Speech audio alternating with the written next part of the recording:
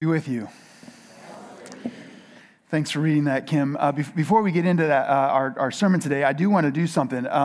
If Scott Hoig, Paul Silbor, and Dave Case, if you guys could come on up here real quick and join me. Over the course of the last year, we have been in the process of something we call elder affirmation. And over the years, our church has tried to take this process very, very seriously. And we've only done this. This is our third time that we've ever affirmed elders as a congregation. And so over the course of this year, our current elders have been working with these three men. And we've gone through a process. We probably had more phases than it needed to have, but we went through a bunch of phases where we were trying to understand what does the Bible say an elder is, and we went into texts like 1 Timothy chapter 3. Then we talked a little bit about what doctrine is. One of the qualifications of an elder is that they are apt to teach, and we don't think that means they are that they're giving sermons all the time. It means that they're able to navigate the Bible.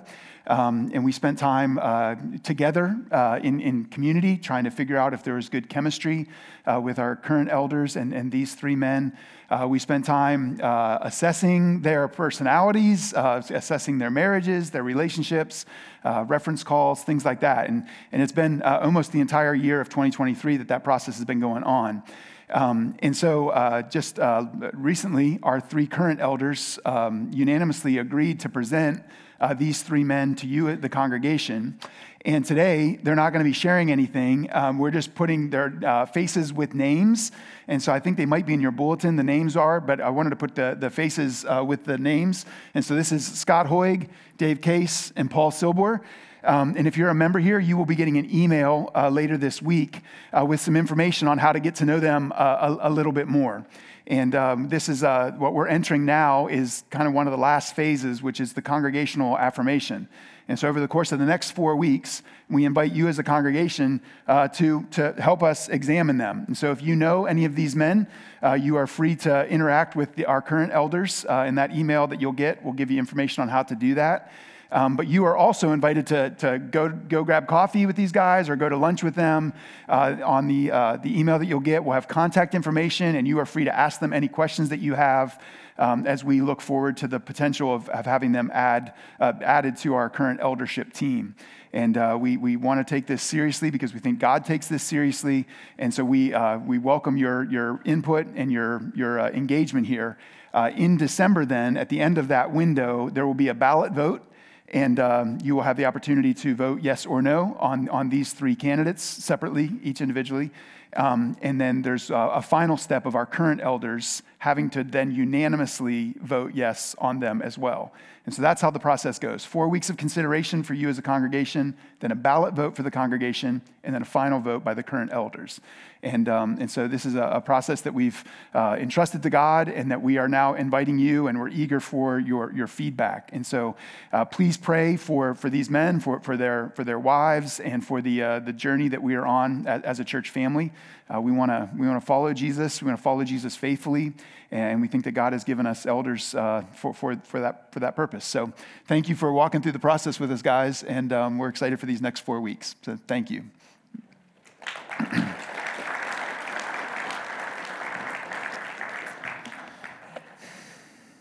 Okay, so this is our fourth and our final Value Sunday of the year. Value Sundays were a little bit of an experiment that we tried this year, and I'll talk more about those in a second. But before we get to this Sunday's value, I want to do a run-through, which a similar slide was shown last week, and it's been shown each of the Value Sundays. But we refer to this slide kind of as the Sojourn building blocks. Like, what are we trying to do here? And so if you were to say, here are the building blocks, this is what it would look like. We start with the gospel, the news of what God has done. And our goal every Sunday is that we get to rehearse this, that we get to represent this, that we get to think about this more deeply. And there's many ways to explain the gospel, but one of the definitions that I like a lot, it goes this way. Through the person and work of Jesus Christ, God fully accomplishes salvation for us, rescuing us from judgment for sin into fellowship with him, and then restores the creation in which we can enjoy our new life together with him forever. And the Bible says that if you believe that, that means that your heart has actually been brought to life. If you've put your hope in Jesus, if you've recognized that this is the actual story of the world, like this is the truest reality, then you've been swept up into the arms of God and you've been welcomed in. You've been adopted. You've literally been made alive. And what comes along with that is a new identity. And over the years, our church has talked about identity with 5 terms, and these 5 terms have actually changed a couple times. But our goal here is to try to explore the riches, the significance of this identity that God gives to his people. And so we start with the gospel, what God has done, and then we move to our identity, who we are. And the 5 terms that we've been using most recently are that we are worshipers, we are witnesses, we are family, we are servants, and we are stewards. And these things end up becoming, kind of fundamental to how we view what following Jesus looks like. It's not just head. It's not just learning things. It's a whole life identity. It's a whole life engagement with God.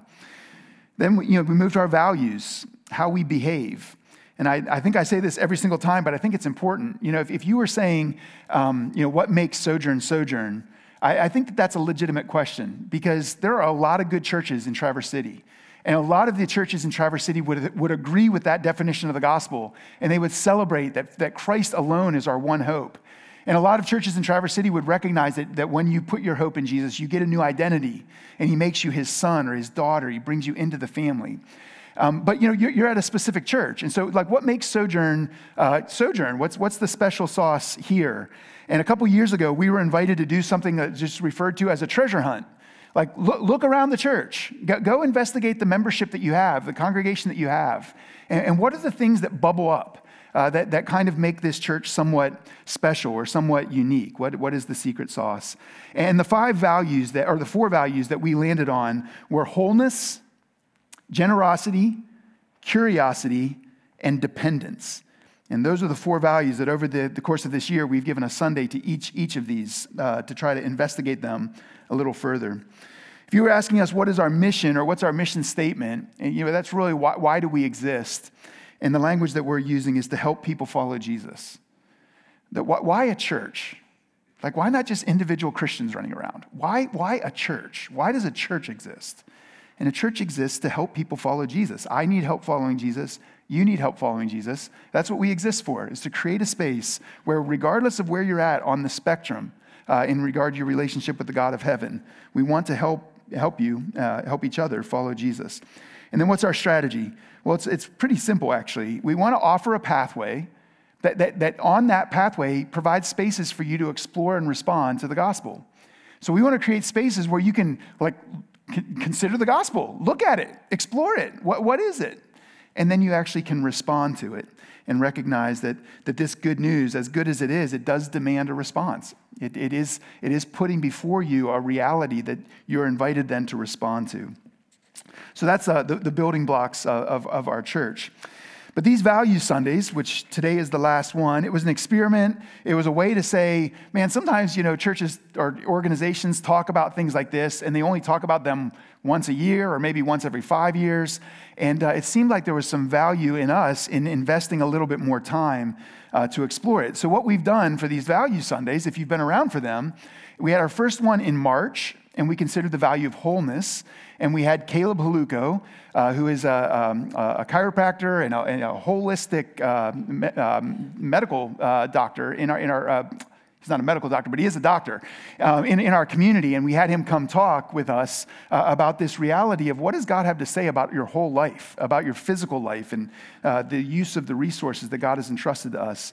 That was our value of wholeness. Second Value Sunday was generosity. And we had Emily Ballard, Katie Lawson, and Melissa Johnson come, and each of them share kind of a snapshot of their life, because they model generosity in such beautiful ways. And we wanted to consider as a church family together, check out these people who are living out this value of generosity. Our third Value Sunday was in September, and that was the value of curiosity. And our executive director, Dave Ballard, sat up here with a panel of 3 people, Joe Hastek, Natalie Bailey, and Kevin Anderson. And they had a conversation about what does it look like to engage God with a level of curiosity, to engage the world with a level of curiosity, and to just invite us into what it looks like to have minds that are poking around, that aren't just sitting back and just receiving these ideas or receiving something that somebody else says.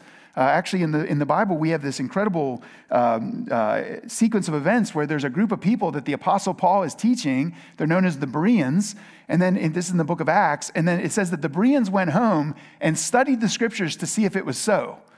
And so there's like this sense in which it's like the preacher said something, but then they investigated it. It's not that they were cranky. It's not that they're always like super, super cynical. It's just saying, what would it look like to have a curious heart, to have a curious mind? And, I think that God gave us a curious heart. I think that God gave us the ability to be creative and to think deeply. And so we want to be a church that values curiosity. And so today is our fourth and final value, and that is the value of dependence. And so like every other week, I'm going to take a couple minutes and recap this value. So the way we've defined it is that we are living aware of our need for God and for others. We are living with a heart of dependence. Now, we live in a culture that is kind of addicted to independence. We live in a cultural moment where either loudly or quietly, the message is kind of like you really should be self-sufficient. You really shouldn't need other people. You really should be able to pull yourself up by your bootstraps. You really should be able to do this on your own. But the message of the Bible is a very different message. It's a message of dependence. Now, in this passage that Kim just read for us a moment ago, Hebrews chapter 10, has become one of my favorites. We read it frequently here, and I think it's for good reason. And as you look at, if you have your Bible open in Hebrews chapter 10, verses 19 through 25, we don't know who wrote the book of Hebrews, but as they're interacting, they're inviting Christians to think about their situation and to think about how it is that they're navigating the world. And in verses 19 through 23, what the author here does first is shows us that we need God. In verses 19 through 23, he says, "Therefore, brothers, since we have confidence to enter the holy places by the blood of Jesus, by the new and living way that he opened for us through the curtain that is through his flesh, and since we have a great priest over the house of God, let us draw near." So what the author says is this: Jesus has done something for you that changes the game because of what he has done for us. It's our great priest in our place. Jesus goes as our advocate. What God has done for us in Christ changes everything. There's two phrases that the author says, by. He says, by the blood of Jesus, by the new and living way. And so there's this sense in which it's like, that had to be opened up to us. That had to be given to us. That had to be provided for us. This is the message of the gospel. The message of the gospel is not a message of man going to find God. The message of the gospel is God coming to find us. God tore the roof off the world and climbed in a human body. And the person of Jesus Christ lived a life here. And then he died so that we could be rescued back to God. 1 Peter chapter 3, verse 18 says that Jesus Christ suffered once, the righteous for the unrighteous, to bring us to God. That's what Jesus is doing. So we live in a culture that sometimes loudly, sometimes quietly says you need to be independent, you need to be self-sufficient, you need to figure it out on your own. Well, surprise, surprise, the message of the gospel is countercultural. The message of the gospel is that you actually are in need. And that points to one of our favorite phrases: all you need is need.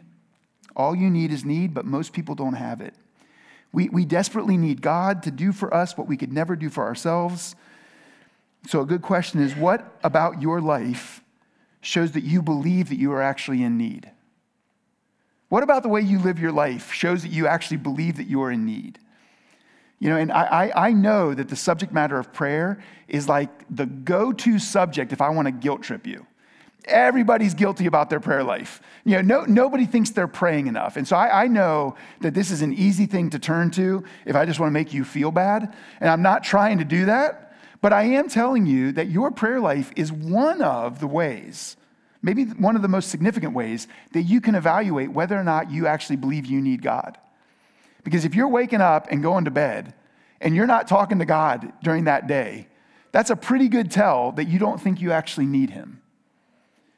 And this invitation from the writer of Hebrews says, if God is not active, if God's not on the move, if God is not doing for us, then we are in serious trouble.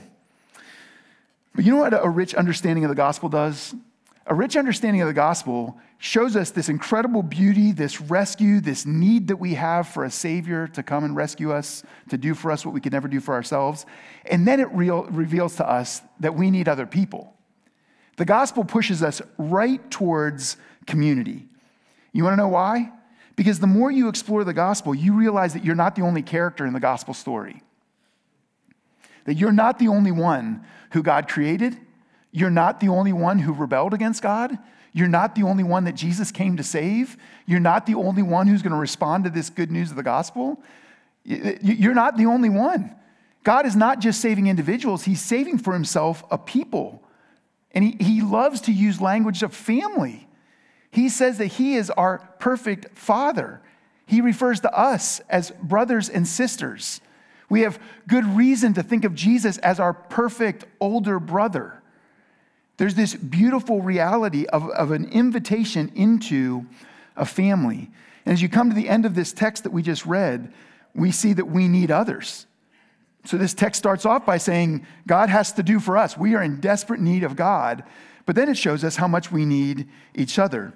And if you'll look at verses 24 and 25, it says, "And let us consider how to stir up one another to love and good works, not neglecting to meet together as is the habit of some, but encouraging one another, and all the more as you see the day drawing near." So real quick, there's three phrases here that I think are important to point out. He says that we need to stir up one another. And I've referred to this a lot of times, so you probably have the imagery in your mind. But that Greek word for stir up could actually be translated agitate. And I know you hear the word agitate and you're like, I got enough agitation. I don't need more agitation. But this is actually the agitation of Christian brothers and sisters.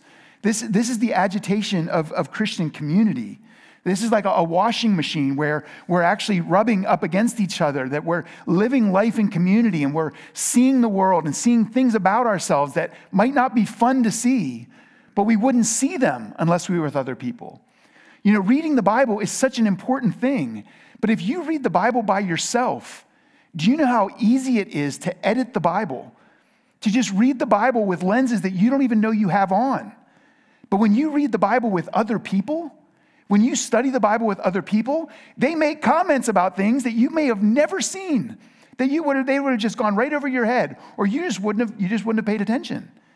And they help you, and it might be frustrating to find out that you have those rough edges. But we actually need people to help to stir us up. The other word that you see there is the word encourage, to encourage one another. And that's the idea of affirmation. If the first one's like agitation, this is affirmation. If the first one's like a washing machine, this is like a hug, where we need people in our life who come alongside us and encourage us, who walk with us. They come alongside and they help us to survive in a hard world. We need brothers and sisters who are reminding us of the truth about who Jesus is and who we are. And then I just want to point out the word meet. You know, in verse 25, it says, and not neglecting to meet together. And that's just an invitation to us as a church family, that if you refer to yourself or you call yourself a follower of Jesus, that this pattern, this practice of regular meeting, this idea of being in proximity with people, it takes commitment. It takes prioritization. It doesn't happen on accident. You know, a long time ago, someone told me that Sunday morning worship, starts on Saturday night. It's like, what time do you go to bed? Did you think about the clothes that you're going to wear so you're not scrambling in the morning to try to figure out, oh no, my jeans are dirty or my shirt's not ironed or whatever. It starts Saturday night with actually thinking about, how do I have my heart and head ready to gather with the people of God tomorrow? Have you cleared out your Sunday calendar? You know, I know it's easy for me because I'm a pastor and it's my job, but I often think, like, what else are you going to do with your Sunday morning? Like, if you're a follower of Jesus, what else are you doing before noon? Just be here. Just be here. Like, show up early and stay a few minutes late and be with the people of God. It takes prioritization. It takes commitment. But what else are you going to do on a Sunday? Like, make that your blacked out, this is my time where I gather with the collective body. And then, as you know, our church has a high priority on a group of people that you meet with sometime during the week, who knows your name, who knows your story, who loves you, who can tell if you're not there. And we call those community groups or our small groups. And those create incredibly deep relationships.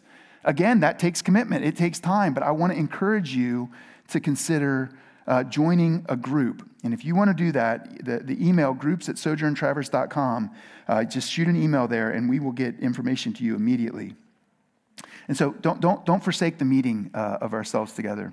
Gospel dependence shows up in prayer and people, in prayer and in community. That's the reveal, that this recognition that we need God and we need others. And as a church, we've been working on both of these. Our community groups, our parties, our after parties, these are all meant to be spaces in which we're actually developing the priorities of our church. We're actually trying to develop real friendships. And then we have prayer nights and we have days of fasting. We want you to have a friendship with the God of heaven. We want you to be in relationship with the God of heaven. And that's a priority for us as well. So we're going to provide spaces to deepen your friendship with God and with others today. And so after the service, as you already heard, we have an after party with churros and fraps. And, who cares what the menu is? The point is, it's an invitation to linger. It's an invitation to maybe meet somebody that you've never met before or to connect with someone that you haven't seen in a while. And so the after party is after the service. But we're going to lean into this by spending the rest of our service right now. We're going to spend a chunk of time in prayer. Now look, as we were planning this service, I recognized it might be a little weird for a Sunday worship service to have a chunk of prayer in it. But think about that for a second. Should it be weird? When Jesus talked about the church, he quotes a passage from Isaiah, and he says, "My house should be called a house of prayer for all nations." Jesus says that's what this place is supposed to be referred to. The temple and now the New Testament church. It should be a place of prayer. And so if you look at this and you're like, oh man, we're going to spend time in prayer, that's weird. Well, it shouldn't be. And maybe that's something that I need to own if it feels weird. But if you think about the movement of our Value Sundays, we started off with one speaker, and then the second Value Sunday we had 3 speakers. Then the fourth Value Sunday we had a panel, and the third Value Sunday we had a panel, and now this last Value Sunday we're inviting the entire church to participate. Now, you're not going to be put in a spot where you need to pray out loud. That you don't have to do that at all, not at all during this time. But you are going to be invited to pray. And our deacon of prayer, Jill Prout, is going to come and lead us. You want to come on up here, Jill? And just as she walks us through these various categories, I want you to think. One of our values is creativity. You come on up, Jill. So think, as this category is given to you, what are the things that bubble up that you want to lay before the Lord? And all of these little windows, they're going to be pretty short, but we invite you to pray. And if I could just mention two things, and Jill might mention some of these, so I don't want to step on her toes.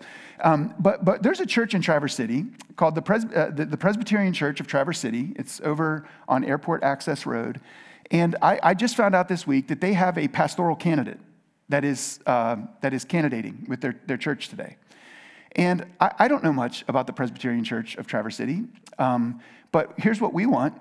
We believe that a rising tide lifts all boats. We want rich and godly churches in our city. And so it would be right for us, as one of these categories will give you a great invitation to do that, but to pray for the Presbyterian Church of Traverse City, that their congregation selects a pastor who loves the scriptures and who loves Jesus and who loves the gospel and who brings to that church new life and new vibrancy. And East Bay Calvary, they don't have one today, but they are in the hunt for a pastor as well. And so these are the kinds of things that as Jill brings up the categories, just let this stuff bubble up and in the quiet of your own heart, pray to God about what he brings to mind. Good job. Good morning, family. If you wonder why I'm here, for agitation or encouragement, it's a privilege to serve the family this way. I'm not breaking this, am I? It's a privilege to serve as deacon of corporate prayer, and the charge given to me is to look for opportunities for us to participate together in prayer. Corporate prayer is obviously a little different from individual prayer. The corporate prayer experience is ways that we can share and create experience together. And today we're going to do that by something called Prayers of the People. That might sound really simple and straightforward. It is. It's an interactive, responsive prayer. We're going to do this in two parts. The first part will be prayer. We'll have prayer prompts on the screen. I'll be reading the leader portion of that, and then we'll pause, and I'll say, Lord, in your mercy, and you'll say, hear our prayer. So just the typical response pattern. The second part of this will be what we do. We're going to open the floor for prayer. And because we need microphones so that others can hear, I apologize to you in the balcony. Please feel free and please be in prayer, but we didn't have a live mic up there. We were not able to get that set up for this morning. But if you're prompted in the second half, can you drop those lights just so I don't have to wear a hat? Thank you. In the second part, when we open the floor for prayer, whatever the Holy Spirit's prompting you to pray, a phrase, a sentence or two, praying for something or someone on your heart, the Lord is at work here this morning, and He is calling us and praying with us, and He's calling us to participate in prayer together. So, might feel a little awkward. Let's do our best to get past the little awkward and lean into this interdependence opportunity. I would say dependence expressed in our personal prayers, interdependence expressed in our prayers together with one another. Prayers of the People is a liturgical structure for public prayer and worship. We're in public worship, we're public prayer. We pray together before God. Prayer and public worship is a shared activity, and praying in this way allows us to create a shared experience. Christina, so I want to say just a little bit more. I'll pray the prompts. We're going to get into this in just a second. But I want to highlight the pause, which is only indicated with 3 dots on the screen for you. I'll close that time of silence, but I'll pray the prompt, and then we're going to have an extended pause. And you might feel uncomfortable. 20 to 30 seconds can feel really like a long silence. It's about 3 deep breaths, if that helps. It's good and it's intentional that we hold this silence. This is a quote from Christina Reeves, Carrie Christina Reeves, in the Canyon Book of Prayer. Communication between corporate prayer directs people's hearts to God, with a leader guiding the process through intentional silence as well as the use of words. Silence helps us slow down and quiet our interior lives before God. It is helpful for us to periodically pause, giving opportunity to offer personal requests in a quiet space. So each time I pray a category and then we pause, you're continuing in prayer in your seats, and then I'll say the closing response, and you'll respond with your prayer. And then when we do we go through 9 or 10 of those screens. When we get to the open mic time, then a couple of runners. So if you have something on your heart, if you would stand, and please go ahead and wait for the microphone to come to you as we do this. So as we begin this time of prayer, are we ready?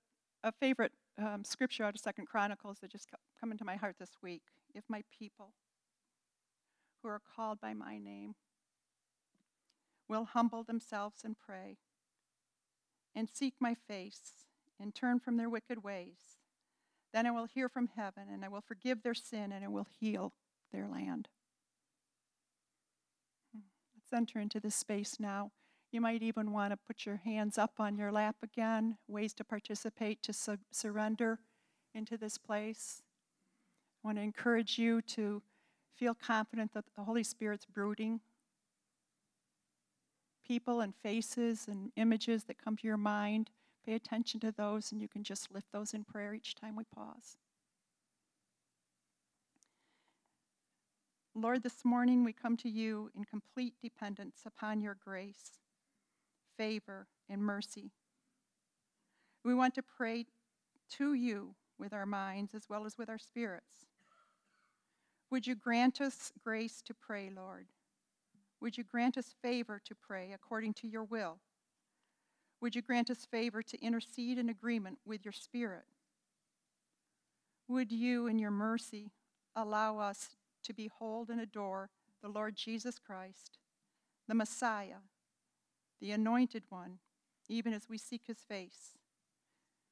We wait upon you and depend upon your grace, favor, and mercy. Lord, in your mercy,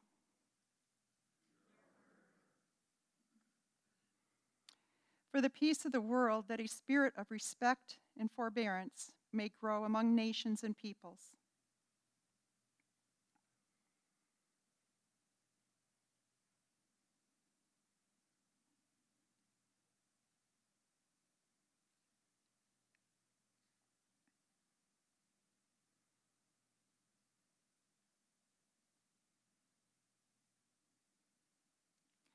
Lord, in your mercy,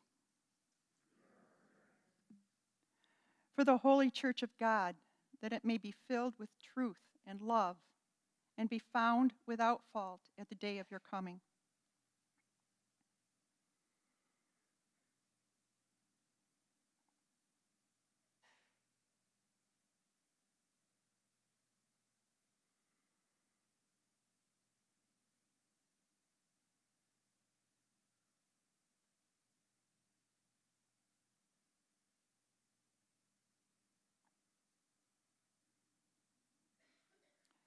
Lord, in your mercy,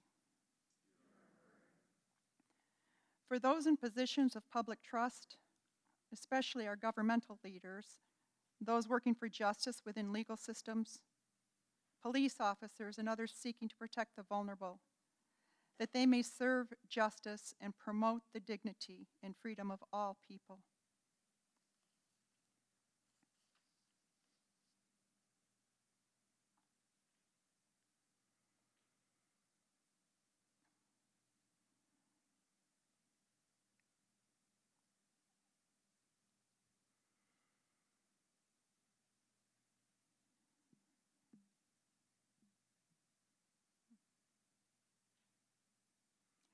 Lord, in your mercy,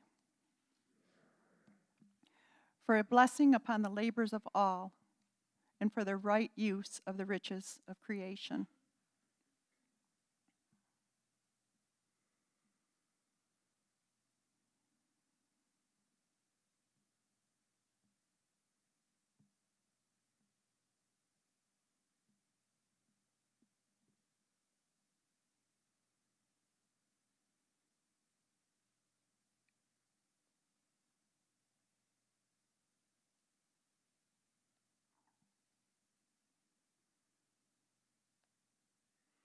Lord, in your mercy, for the poor, the persecuted, the sick, and all who suffer, for refugees, prisoners, and all who are in danger, that they may be relieved and protected.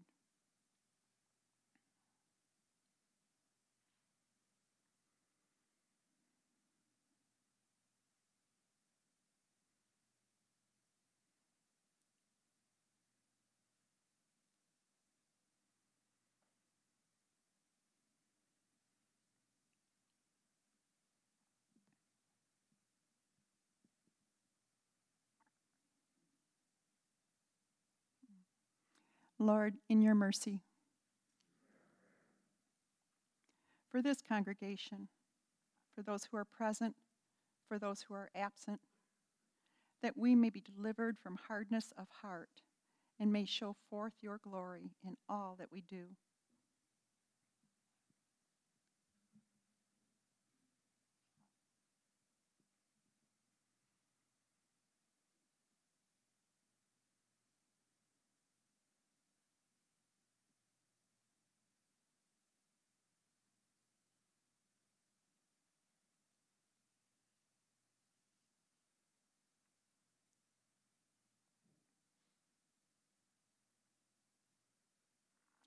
Lord, in your mercy, for our enemies and those who wish us harm, and for all whom we have injured or offended.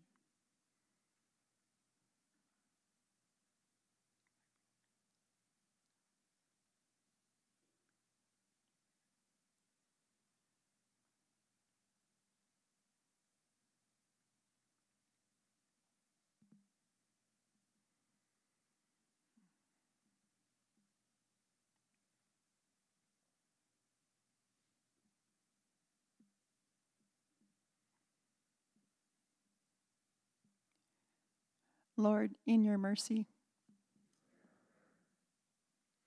for ourselves, for the forgiveness of our sins, for the grace of the Holy Spirit to amend our lives.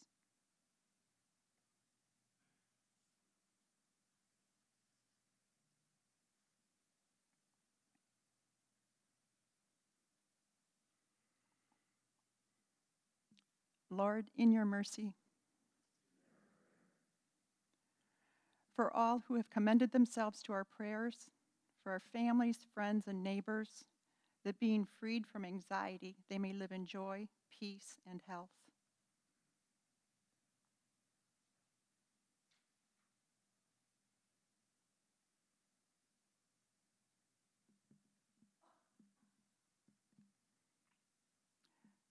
Lord, in your mercy. Now we open the floor with a phrase or sentence. You can introduce a petition, and then you would say, Lord, in your mercy, and the congregation will respond, hear our prayer.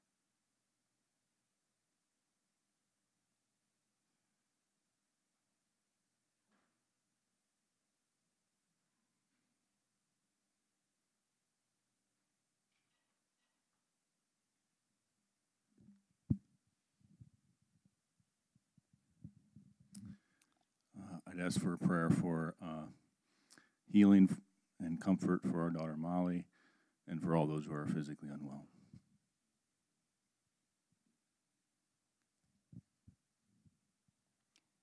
Lord, in your mercy.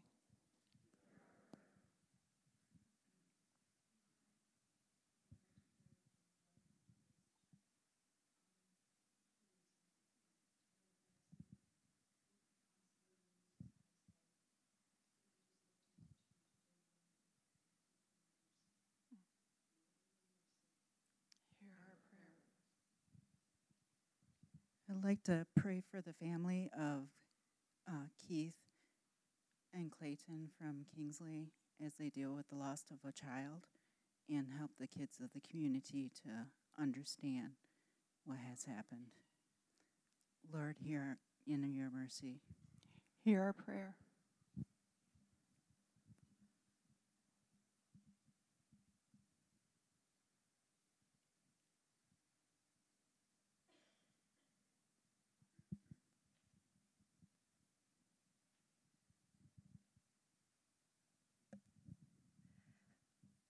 We would like prayer for our diagnosis of infertility and that God would deliver us from that.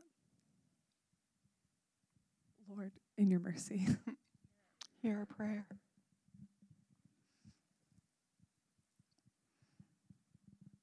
Lord, I lift up Beth and pray that you would open her womb. Lord, we pray for your healing power for her, for Molly, Lord, and for comfort. We pray for peace, to trust your plans, your ways, that we would trust you with our whole hearts when things don't make sense. And Jesus, we lift up Traverse City High School and the kiddos there that you're reaching out to through your people. Some that go here, Lord, would you bring your light into the darkness? Lord, would you do a mighty, mighty thing there and draw some of those kiddos to yourself? Lord, in your mercy. Hear our prayer.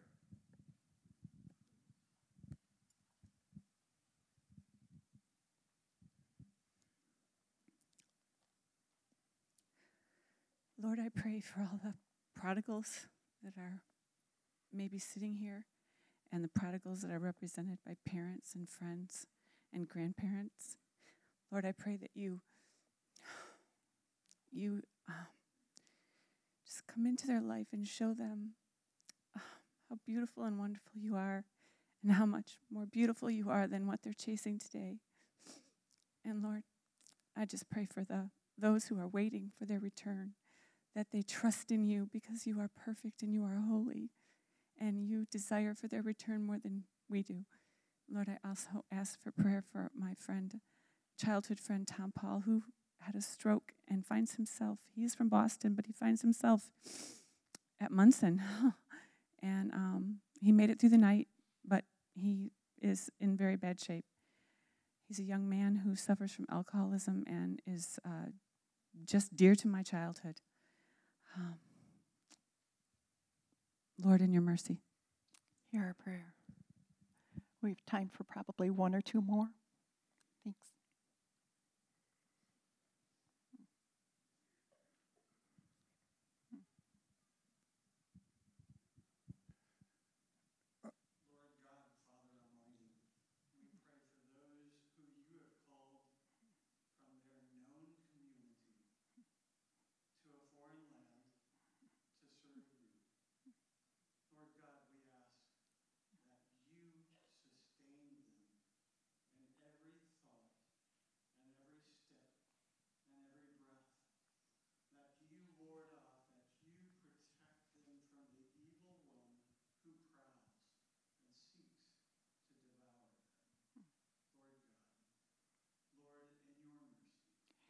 Hear our prayer.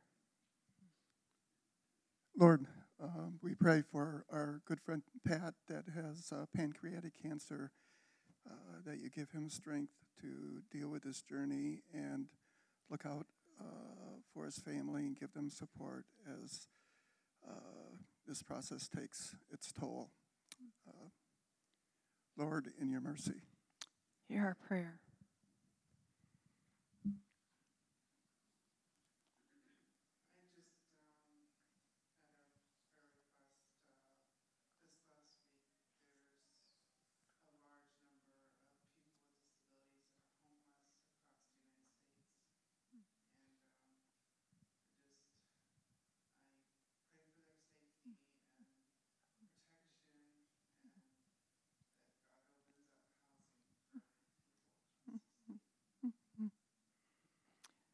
Lord, in your mercy, hear this prayer.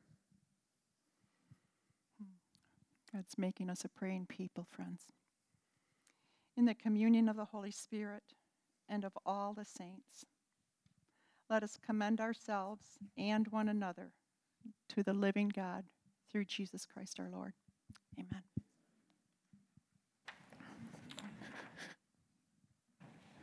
Thank you for that, Jill.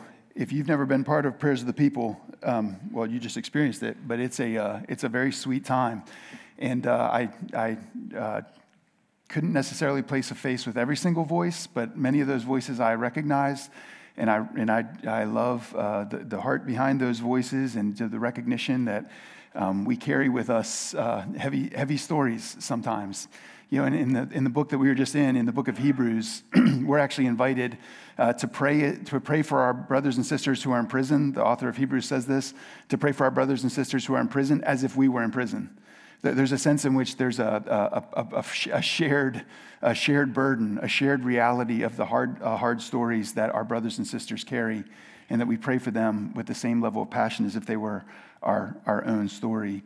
There's another, I mentioned it last week, but just the principle of vicariousness, that throughout the Bible, there's a number of different stories where individual people stand on behalf of another. Abraham stands on behalf of Sodom and Gomorrah. Moses stands on behalf of the nation of Israel. The paralytic's friends stand on his behalf before Jesus. And all of these things are inviting us to remember that there's an ultimate one who stands on our behalf. That God actually, he starts showing us this little pattern, like, oh, wait, maybe the many could be saved because of the one. Maybe the many could be saved because, and then along comes Jesus, and he is the ultimate one who stands for the many, the one who stands for the many. And so this is the good news of Jesus. And because of what Jesus has done, that's actually opened up communion with God. That is why the Bible invites the followers of Jesus to refer to the Father as the Father. Those lines of communication are open, and the recognition that we have that we need help, that we can't do this on our own, is a loud call to come and pray. And one of the images of coming to pray is actually coming to the table, sitting at the table of God, eating at the feast of the Father, and actually being in communion with him. And I heard it described one time that if you think of prayer, it's almost like God has set a banquet table, and it's there for you, and all he's saying is, you just got to come sit down. You just got to come over here and sit down. And so there's that's an incredible imagery, and we finish our service every Sunday with coming to the table. this table, that if you have run to Jesus and put your hope in Jesus, this table makes all the sense in the world to you. This bread, which represents the body of Christ broken for you, this juice, which represents the blood of Christ spilled for you, it makes all the sense in the world to come running to this table because you are invited to this table because Jesus has won a seat for you here. And so this is the good news of the gospel. I used the phrase last week from that song and from the Liverpool Football Club, but the phrase, you'll never have to walk alone. You'll never walk alone. That is the promise of the Bible, that the Holy Spirit indwells us, that the people of God are available to us, and community and communion are available to the follower of Jesus in spades. And so if you're a follower of Jesus, man, we invite you to come, get this bread and get this cup. If you've never trusted Jesus, then instead of getting the bread and the cup, I would invite you to, there's going to be some prayers on the screen during the time of communion. And I would invite you to pray those prayers. They're not magical prayers. They're just resources. They're ways to help you converse with God about where you are in your life right now. So if our servers will please come, let's pray. God, I think of those prompts. And 30 seconds goes by awfully fast. And my guess is that there's a lot of prayer requests that bubbled up as we heard those. God, I just think of the international realities of Afghanistan and Ukraine and Israel and Palestine and the 242 hostages. Oh God, we think about what's going on in Spain right now and whether or not Spain is going to how that's going to all unfold. We think of our own nation and the tensions that we feel in these next 12 months as we go through an election cycle. God, there's so many global big things, and then there's so many personal things that are have to do with the spiritual condition of our own hearts, or the spiritual condition of someone that we know and love, or the physical condition of our bodies, or the physical condition of someone that we love.